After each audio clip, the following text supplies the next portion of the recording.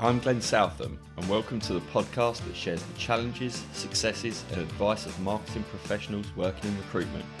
You also get to find out their favourite swear word. You can find me on LinkedIn, follow me on Twitter and Instagram at Glenn Southam, and the podcast website can be found at thelonelymarketers.com, the no strings network for marketers in recruitment. This is the Lonely Marketer Show. Let's get going. Hello everyone, welcome to another episode of The Lonely Marketer. Today I am joined by Scott Millward, and like a lot in this series, we're trying to mix it up a bit, and we kind of get double bubble here with Scott. One, he's only been in recruitment marketing for 6 months or so, and two, he's a bit of a up and coming hashtag celebrity. You may know him from famous hashtags such as Love Sticks.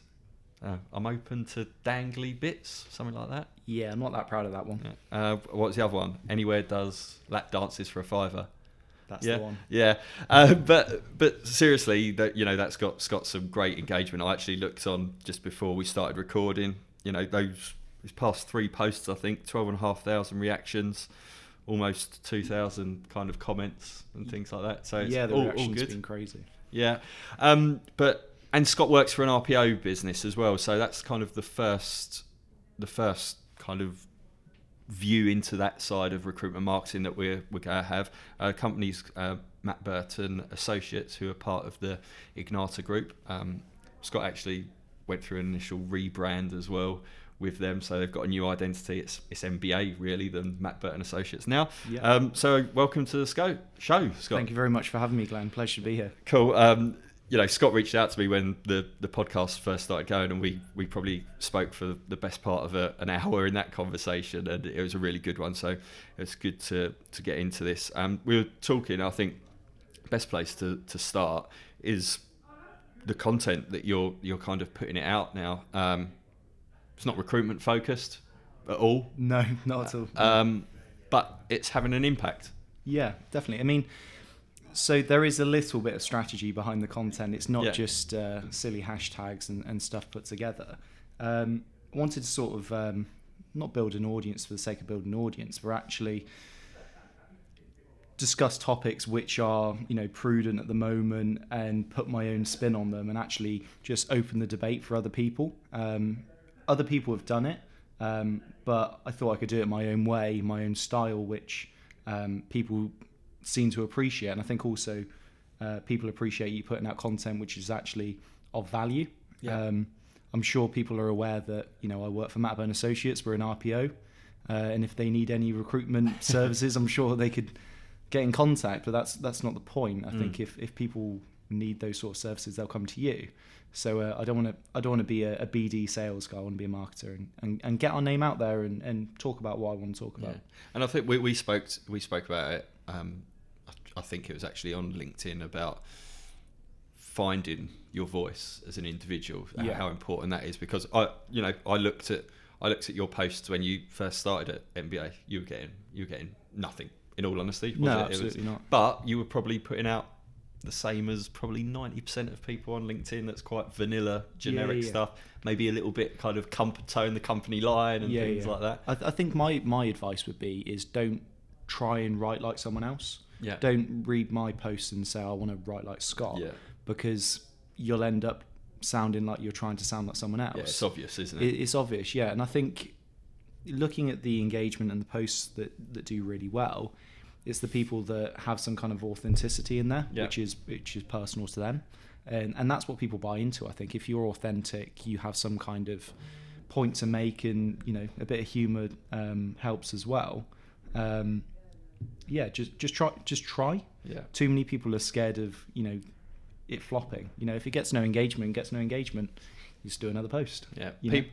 People will argue that your hashtags and things like that are controversial. They're just there to get the hook and the engagement, and it's all great having all those high numbers that we spoke about.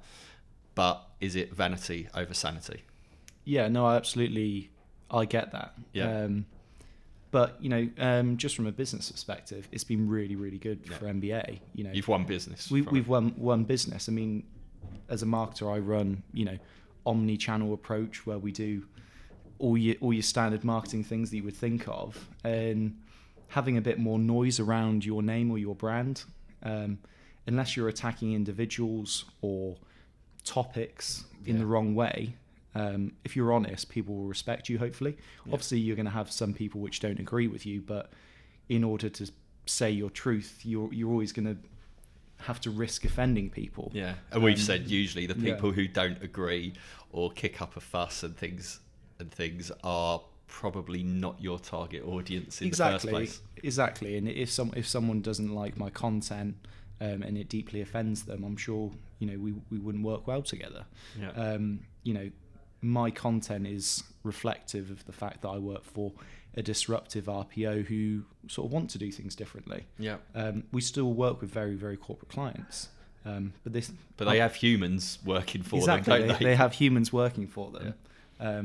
And before we started all this LinkedIn stuff, you're obviously conscious about what your current clients will think of it, and the response from our clients has been unbelievable. Yeah. So we love seeing authenticity, that you have your own voice, that you're not afraid to have an opinion, and that's what we want to do. And you can have the reach, you can get that exposure. So can you do that for us? That's exactly, and it comes 360 that clients come back to us and say, can you help us with our voice, with our reach? Yep. Obviously, tone it down a bit from the sort of things I say, but there's transferable principles which can always be applied. Cool. Obviously, you're very new to recruitment. 6 months in, you had your own business in the past, and you've worked in marketing. How have you found recruitment? I know RPO is a different model of recruitment, but fundamentally it's still the same. Yeah. How have you found that transition to the recruitment world? Yeah, so I started off with a fashion brand straight out of university, did that for a few years and then sold it. Eventually was successful after a few years of failure, but that's sort of how it goes. I moved into B2C and B2B marketing consulting for a few years, many different industries, all those different things. And basically I thought that recruitment was very different in the sense that it sits between B2C and B2B, B2C being your candidates, B2B being your clients. Yeah. And I thought, looking at what I've done, I can impact both sides of that coin. Yeah. And that was really why I wanted to come.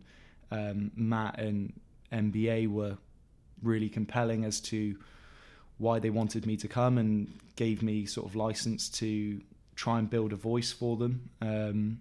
And so far, so good. Yeah, it's been really, really pleased with my decision. And a lot of your work is based around inbound marketing. Yeah, absolutely. Which buzzwords at the moment is, it's here, there, and everywhere.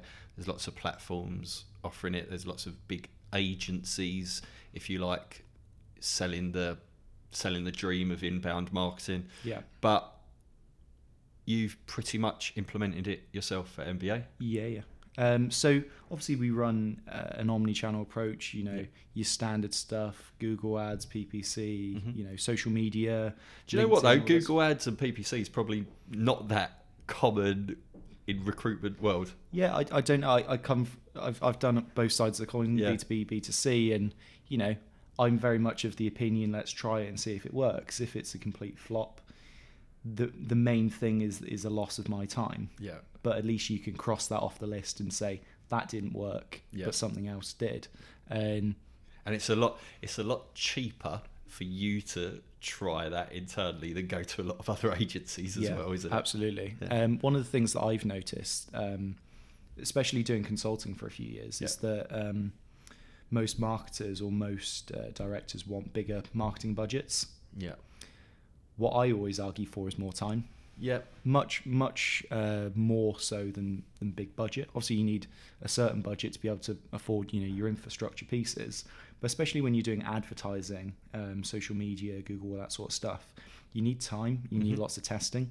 If I'm running ads, I'm not running one ad and running it for 3 months and hoping it works. We're tweaking our approach. We're running 5, 6 at the same time. We're running, smaller budgets.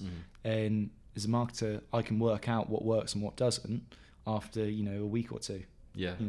And that's the fun part of being a marketer. It's trying to reverse engineer the attention of, be it a client or a candidate, to get them to do something. And that is really what inbound marketing is getting them to do something towards you. Yeah. And that's the game, isn't it? So what was your thought process about kind of implementing inbound at MBA? The first thing was to develop some infrastructure. MBA, obviously we were under the Ignata umbrella, and there was a lot of marketing was done centrally under sort of the group umbrella.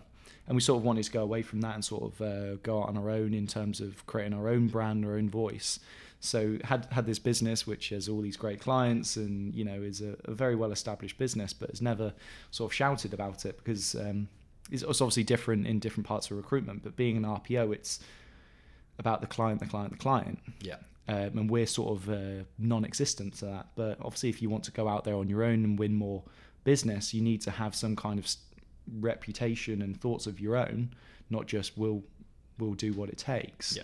So building infrastructure was the first point, you know, systems, be that, you know, I'm a big fan of marketing automation. Yeah.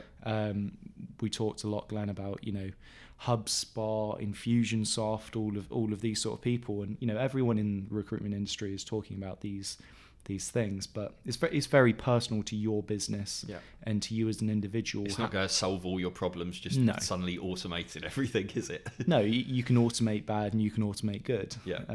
So it has to be an omni-channel approach, looking at it. And it's also the quality of the data that you put into any of these systems. Yeah. If your CRM's not working well, probably the results that come out the back aren't going to be very good either. Shit in, shit out in data. In layman's terms, yeah. Yeah.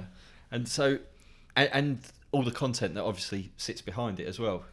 What are you automating is a lot of the thing, isn't it? It's all well and good saying, you know, we want to automate this, we want all these inbound leads, but you need to attract them, and how do you do that? You know, in your mind, is it persona building? I think it's a combination of a lot of things. So when I came in, one of the things that I noticed was that a lot of any clients that I wanted to work with, I'm trying to sell them, you know, recruitment process partnerships or MSPs or RPOs or all these buzz terms. Yeah. You know, and most of the clients we want to work with, you know, they've probably got a PSL and maybe they've got an in-house team of some kind. So it was almost sort of an education piece that our type of solution is an option. Because I think a lot of the clients that we're getting now, they've come through because we've educated them for a few months and, you know, a bit of awareness about who we are. And unfortunately that's branding, which most people don't want to do because it's not ROI led. Yeah. But overall strategy is ROI led. You've just got to educate the market a little bit. Comes down to that time. What you were saying as well, isn't it? Yeah, exactly. You know, I mean, if I'm talking about PPC and, you know, getting people to search for a RPO or something, you know, if they don't know what an RPO is in the first place, there's no point in pumping money into a campaign. So yeah, it's a big education piece, you know, about our service offering, about who we are in the market, who we are as a business, reputation wise, just a combination of all the above. And I can only see it working better as you move forward, as, you know, the market gets more informed about who we are. But for me as a marketer, it's really great. No one's touched my work apart from me. You know, I'm not picking up bits and pieces from, you know, agencies or other marketers that have previously been there. I've got a fresh start and I can create our own voice, which is really good. I was thinking, does it help that you didn't have any idea about what an RPO was yourself and you had to learn? And yeah, absolutely. I mean, 7.5 months ago, I didn't know what an RPO was. I didn't know what an MSP was. You know, my idea of recruitment was haze, guys going out in the city on a Friday night and, you know, getting their bonuses. That was still exists. Absolutely, it does still exist, but you know, there's so many different subsects of recruitment. And yeah, I like the model that we work. I think it does work. You know, I'm not saying the others aren't great as well, but, you know, I think what we do has its place in the market. I think there's certainly been a shift, certainly within the past 12 months that I've seen, about the more traditional recruitment businesses, those niche players who have offered contingent solutions, more often than not, they're starting to make a play now into the mini RPO, probably not on the scale of some of the things that MBA are doing, but these mini RPOs in terms of offering microsites, employer branding, email campaigns, as well as the recruitment side of things. Are you noticing that as well? Are you coming up as MBA coming up against some of the more traditional ones?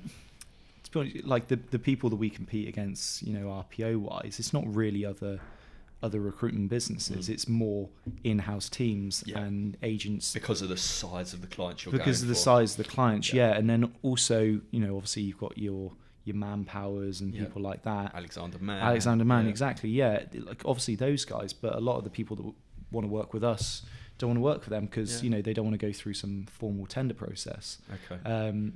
But I think having the RPO elements, you touched on there, EVP development and microsites. And well, you just came from a meeting before here that you were going out there as part of the pitch process or an existing client trying to offer new stuff. Yeah, exactly. And I think, say if you go into a business and they have a recruitment problem, that will be more wide-ranging than just we're struggling to hire people. What is the reason why that is? It could be your employer brand. It could be your location. It could be your salary bandings. It could be a number of different things. And I think that's what recruitment businesses need to be doing, where they're overarching, looking at the bigger picture, not just a singular, recruitment view that lasted 15 years ago. I think how have you been getting yourself into those meetings? No years of recruitment experience, 6 months in the business. Are you putting your hand up there and saying, look, I need to be involved in these conversations? I mean, it's been a combination of me putting my hand up, but also a combination of putting out disruptive content on LinkedIn. People want to know you. Our clients want to know me, and what do I actually do apart from putting this content out there. And that's the thing as well, isn't it? It's like, if you get so well known for it, and like you say, there's a lot of people on LinkedIn, and people probably think I only do podcasts because I only ever push out the Lonely Marketers stuff, but there's a lot that goes on in the background, and that's quite good though, that people want to find out more about exactly. I mean, people think all I do is LinkedIn, but I do one post a week. You're overpaid if that's all you're doing. No, but the engagement, the conversations, and activity sort of runs off of that. I think if you're putting out loads of content and it's not getting engagement, you're wasting it. Stop doing it and evaluate what you're doing. And that's not that just doesn't go for just content. It goes for any activity. Absolutely. And I think in recruitment, we've spoken about it so many times on pretty much every show, is that it's just sheep. People are just doing exactly the same thing as everyone else, and it just doesn't make sense. It doesn't make sense if something's not working. Why are you just carrying on with it? It's like staying in an abusive relationship and things like that. It's like, just stop it. Try something else. And it's also easier to look back and go, why was I doing that? When you stop doing it, you just think, well, that was stupid. I've been doing that for 2 years. I mean, I've been doing this content for 2-3 months. But just innovate your approach. I mean, at the moment, LinkedIn is prioritizing written blog style content. Their algorithm is going to change in the next 6-9 months, I'm sure. It seems like more towards video and things like that. So and the company pages, it seems at the moment. The company pages, it's very topical for us to talk about at the moment. Everyone getting invited to their company pages, and I very much believe people trust people, and personal brands. That's what people buy. The company talking about their company night out, or all these different things, or this is our service offering, this is what we do. It's not that engaging for anyone outside of the business. No. You mentioned personal brands there. Controversial. If you left MBA tomorrow, and you lose overnight all of this engagement type thing, what do they do? Is there stuff in place to carry that on. And that I think that's a concern for recruitment general, RPOs, agency side, is you encourage individuals to be individuals, which is brilliant, and I completely agree with the people buy from people. Yeah. But what happens when Yeah, people no, move absolutely. on the I mean, business? it's Do you just accept it? I think that's the only thing you can do. I think when you invest, say I'm investing my time in other people within MBA to try and help them with their personal brands, and it's a consideration, isn't it? You know, you got to think whose brand's worth building, and also who has the appetite to do it. Because just if you're a director or you feel like you're a personality in person, doesn't mean that you have the appetite to say certain things. You know, I know people that feel uncomfortable putting a job ad up on LinkedIn, let alone saying the sort of things that I say. Or getting in front of camera. Exactly. I'm sat here doing a podcast today, and some people might be uncomfortable doing this if there was a camera. It's just personal preference. But that is the risk that you run with personal brands, is that you're building up the personal brand of that individual. However, I would say that you'll always be affiliated with the places that you work. Yeah, completely. And it opens up the wider question as well, is that if people are leaving the business, then you've got other things to worry about. You have to question the reasons why people are leaving the business. Are you doing all the right things to keep them there? And I'd also say, if you're building a personal brand, working around your employer, you're probably the biggest brand advocate of that business, aren't you? Yeah, exactly. So, myself being a marketing director, I'm probably the biggest brand advocate, apart from Matt, our CEO, that there could be. Because I believe in it, and if I have to market this stuff, I have to believe in it myself. So I think you just have to have some faith with it, really. No, I agree. If you this might not be at MBA, but what would you say your biggest success has been? Selling your business?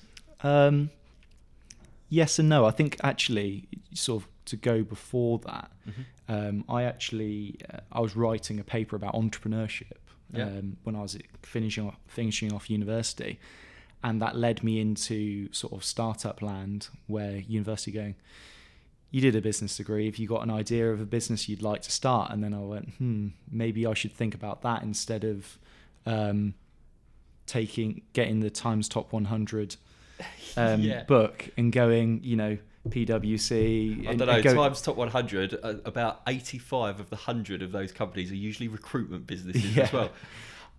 I'm not going to say why or anything, but I'd be wary of those lists. Yeah, it was an opportunity to think for myself and try something. And I thought, if it messes up, great. If it does work, great. I'll probably learn something. A bit like the content now. Yeah, exactly. And I think it sort of gives you that resilience that try things, see if it works. And I think that's sort of the entrepreneurial mindset. I went into my business, a fashion business, and realised that 90% of my time was spent doing marketing.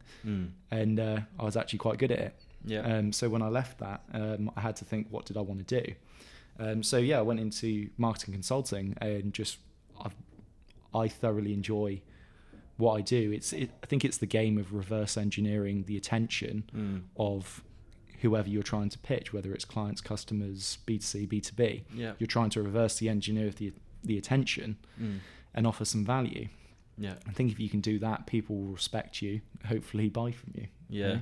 Because I think sometimes marketing itself, advertising / marketing, has been traditionally built on lies.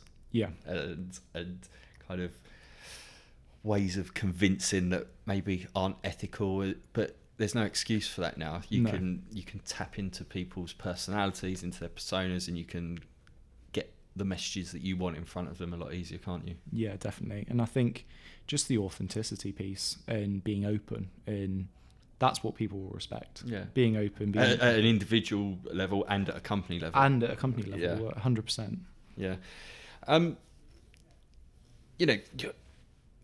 Coming from the outside of recruitment and looking in now 7 months in, whether it's agency side, RPO side, anything in kind of talent solutions, if you want to package things like that, what would you say the biggest opportunities for marketers are? I think it's obviously two sides. So obviously candidate side and client side. I think that we have so much data within recruitment businesses. Job boards have been running for how long, 10, 15 years or whatever. LinkedIn used to be a job board. It's now a social media platform. Soon to be a CRM, probably. Soon to be a CRM, probably. I think we have so much data, and we in all of our businesses, we have so much value that is untapped. Yeah. And I hate the idea of, putting up a job ad, getting 2 applications or getting 10 applications, for example, 7 of them wrong job, wrong time, wrong place, wrong money, 2 of them might get put forward, but, wrong personality, one might get hired. Yeah. The other candidates are still skilled candidates, which are in your CRM system. Mm-hmm. Use them. I guarantee you're going to have more roles in the future. Obviously you can't build personal relationships with every person and remember them, but that's why you've got your CRM system. And that's why automation needs to play a place. And that's why automation plays the key part there. Especially because of the churn in the recruitment industry as well, is that people, we know it, consultants, they come and go just all the time, and you can't rely on a human some of the times. And also with GDPR now as well, when you do a white label advert, you own that data, whether it was for X client or Y client. Yes. They're your candidate now in your system. Yeah. You can pitch them for another job in 6 months. Yeah. And that is something which is very personal to me, in the sense that I actually got pitched for one of our clients. Yeah. 6 months before I joined MPA. It was a good job, a wrong opportunity for me. In my head, I should have been sat in a system, and they should have said, actually, Scott was really good. Let's pull out the system 50 other people that sit the same, skill set, same whatever it is, and we'll contact them. Yeah. But I think that we're still a fair way behind that. Oh, 100%. Just I went through the GDPR project. Well, this time last year, wasn't it? It kind of came in a month or so ago. This time last year, and the amount of just data that hadn't been touched for so long, especially my previous life in the tech world, is that you leave data like that so long, it's so much opportunity for people to learn new skills, have new experiences, new jobs. We're in a time now where people can learn stuff straight away. I could jump on Code Academy and learn JavaScript if I wanted to, just nailing it for 3 months type thing, going left, right and centre. But people just don't keep engaging with it. They don't do that nurturing. And I think as well, so say if you gave me a list of 1,000 people who were, my dream clients, and I got every piece of contact information for them. Yeah. Without context, the data is worthless. Yeah. If it's 2 years old, if it's a week old, if it's, if it's not up to date and relevant, the data is not useful. So the people that were worried about GDPR affecting them were people that were misusing data in the first place.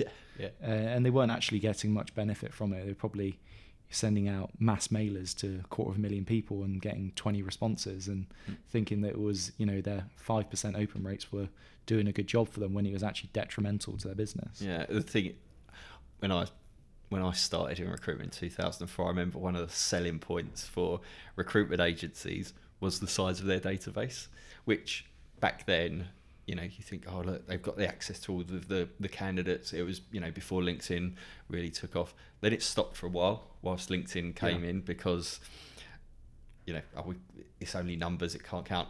It's come back now. Yeah. Size of the database does matter, but like you say, only with the context that you're nurturing it in the right way, you're contacting it regularly, when they're ready to buy, when they're ready to move jobs.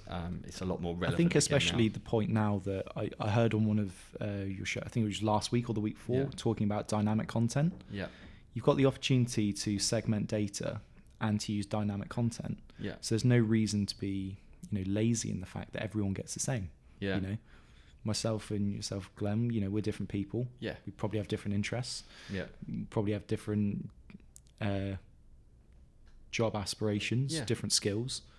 Why not segment that for the people it's relevant to, and I guarantee that your engagement will be better because you're actually taking the time to give people what they want. I was listening to an American marketing podcast, and it was talking about how pointless demographics are, and they're completely pointless, aren't they?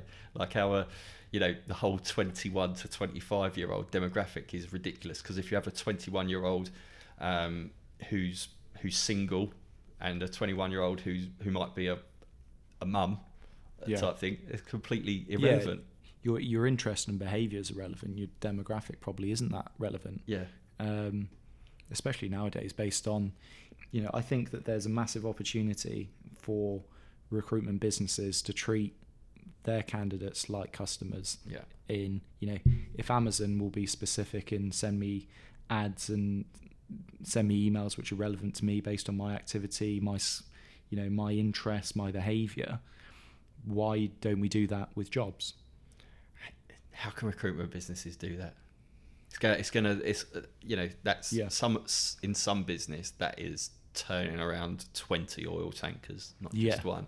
Does it just need someone big to do it and say, look, we have changed the approach? We haven't just said we've changed the approach, which a lot of people think so. Yeah. I think you go to these recruitment conferences and events, and it's filled with job boards and ATSs and all these sort of things. And if you think about recruitment, I think it's a process. An ATS or a job board or your CRM or whatever it might be is just part of the process. And if one is better than the other, it puts your process out of balance.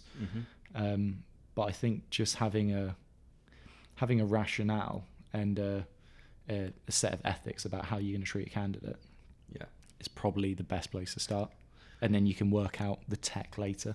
Because trying to find tech as a solution, I think generally is only going to solve part of the problem.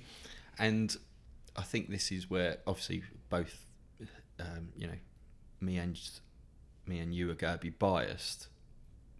Does it have to be marketing led? Does this have to be marketing led?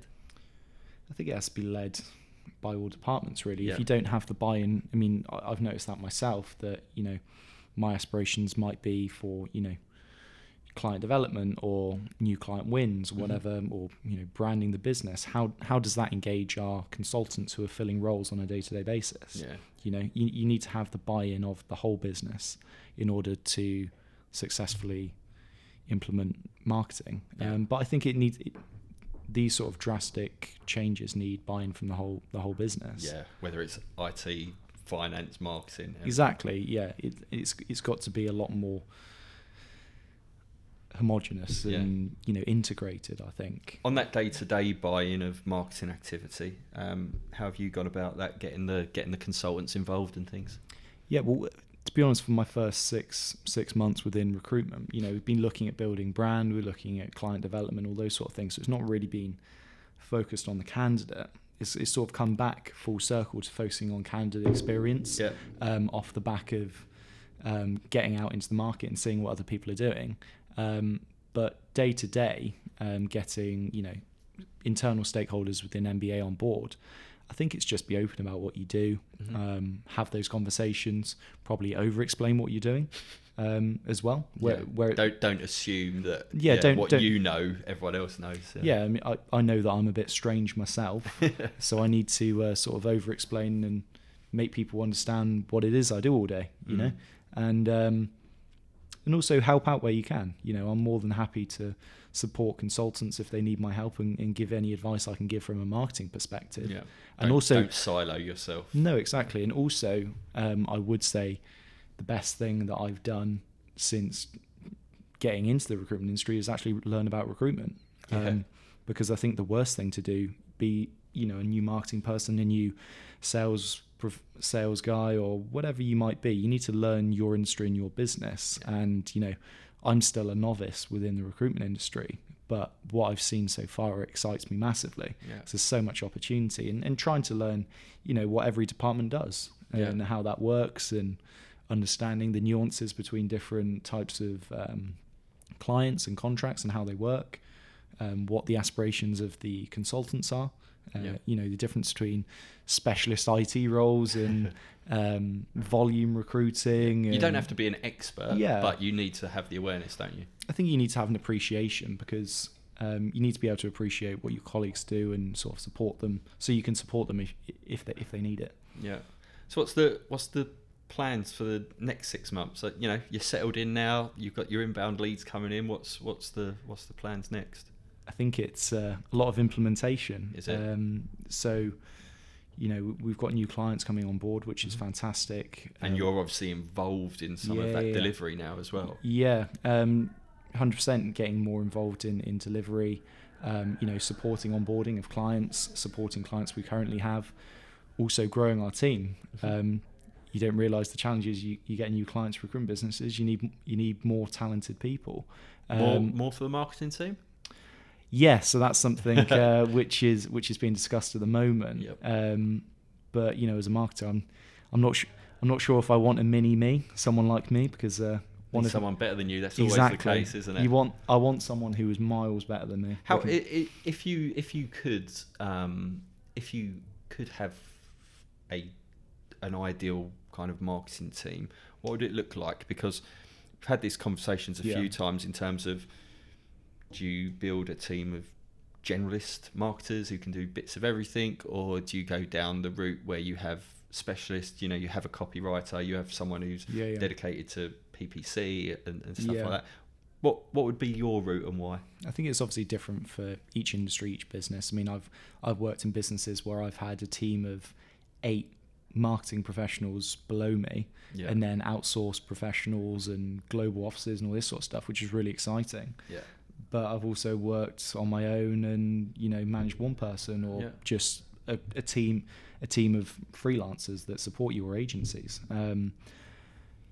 For myself, I have graphic design support. We have ad support. We have. Is that kind of still centralised, like graphic design support and things? Yeah, all those sort of things. I mean, I think it doesn't really matter where it comes from, whether you've got someone sat next to you. As long as it's getting done. As long as it's getting done and it works for you. I think, you employ someone, you've got to pay a salary, and you've got to give them enough to do. Yeah.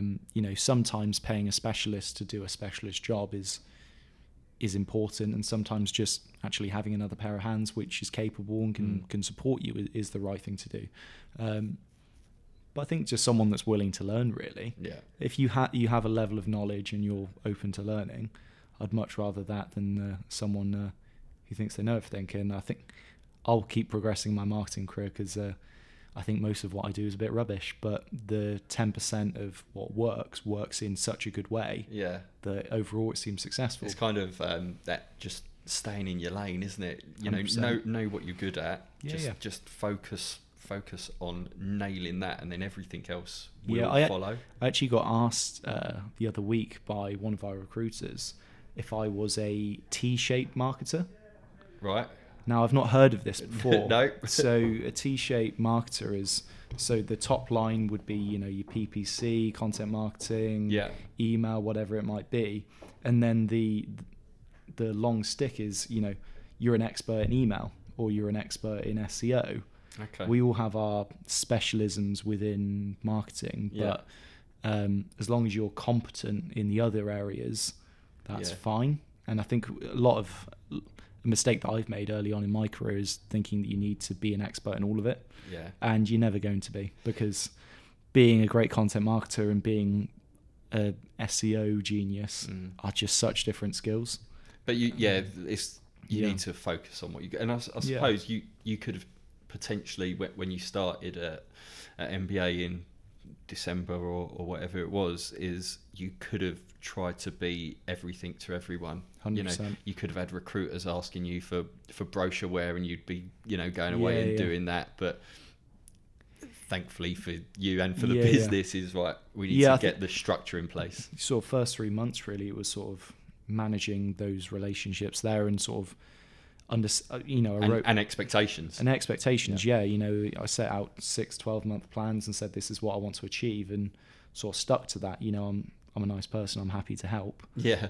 But, the longer aspirations have to be in mind, otherwise you'll zigzag and you won't go forward. But thankfully your relationship with Matt is very close, and you are kind of aligned at that point, which really helps. Yeah, the reason I was brought into the business was to grow the business and grow the brand. Yeah. And that's still the core reason why I'm here. And as long as we're aligned on that, you know, we'll keep working in that way, which is fantastic. So I think, you know, marketing has to be aligned with senior management. Otherwise, you're going to pull pillar to post, and you won't enjoy it as well. No. You know, I learnt very early on is, you know, you get involved with senior management, you understand what the business wants to achieve from a headcount, from a profit point of view. You look at level of repeat business and you understand it, so then you can think, well, how can marketing campaigns techniques play a role in improving that, shifting the direction? I think the most important thing for marketing and for marketing professionals within recruitment businesses is to be viewed as a revenue generation stream, not a cost center. Not a cost center. Yeah. And I think once you understand that, and once you flip that, your business will get the most value from you. And not even a marketing department. Think about it as yourself as a person, because that will change your mindset. Don't think of marketing as the cost and adverts and roll up banners and think of yourself, and you know, you'll enjoy it a lot more if you think, oh, excuse me, that's an update on the virus. You know, that's you'll feel better about yourself if you feel like you're contributing to the wider goals of the business. You don't want to be seen as someone that makes things look pretty. No. You know, you want to be seen as someone that contributes to moving the business forward. Yeah. And I think that's what marketers do. No. I agree. Cool. Wrapping things up with the last 5. Favourite marketing tool? Couldn't live without it. I'd have to say LinkedIn now.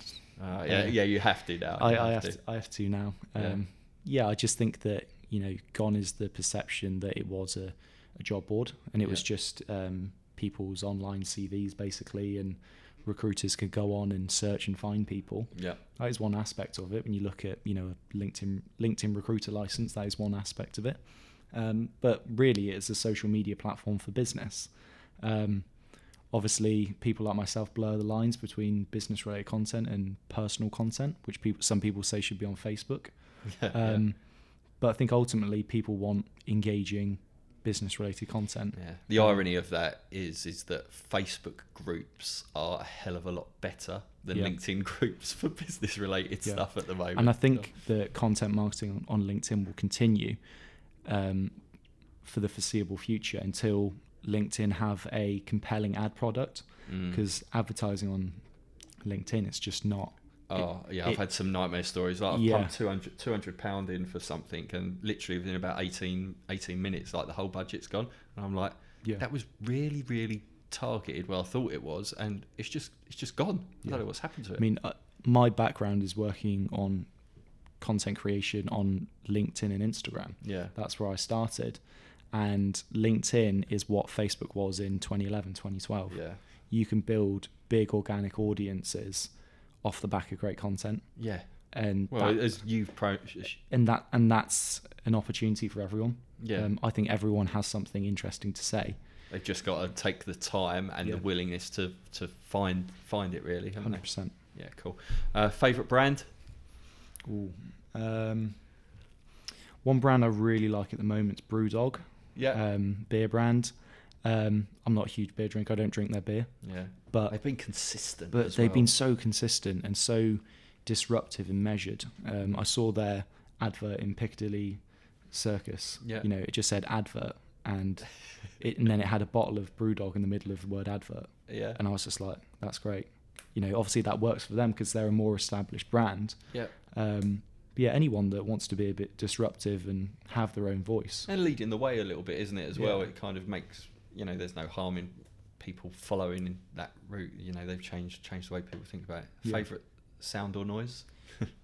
As we're in London, you know the sound of tube approaching when it comes through the tunnel? Yeah. You're like, it's on time.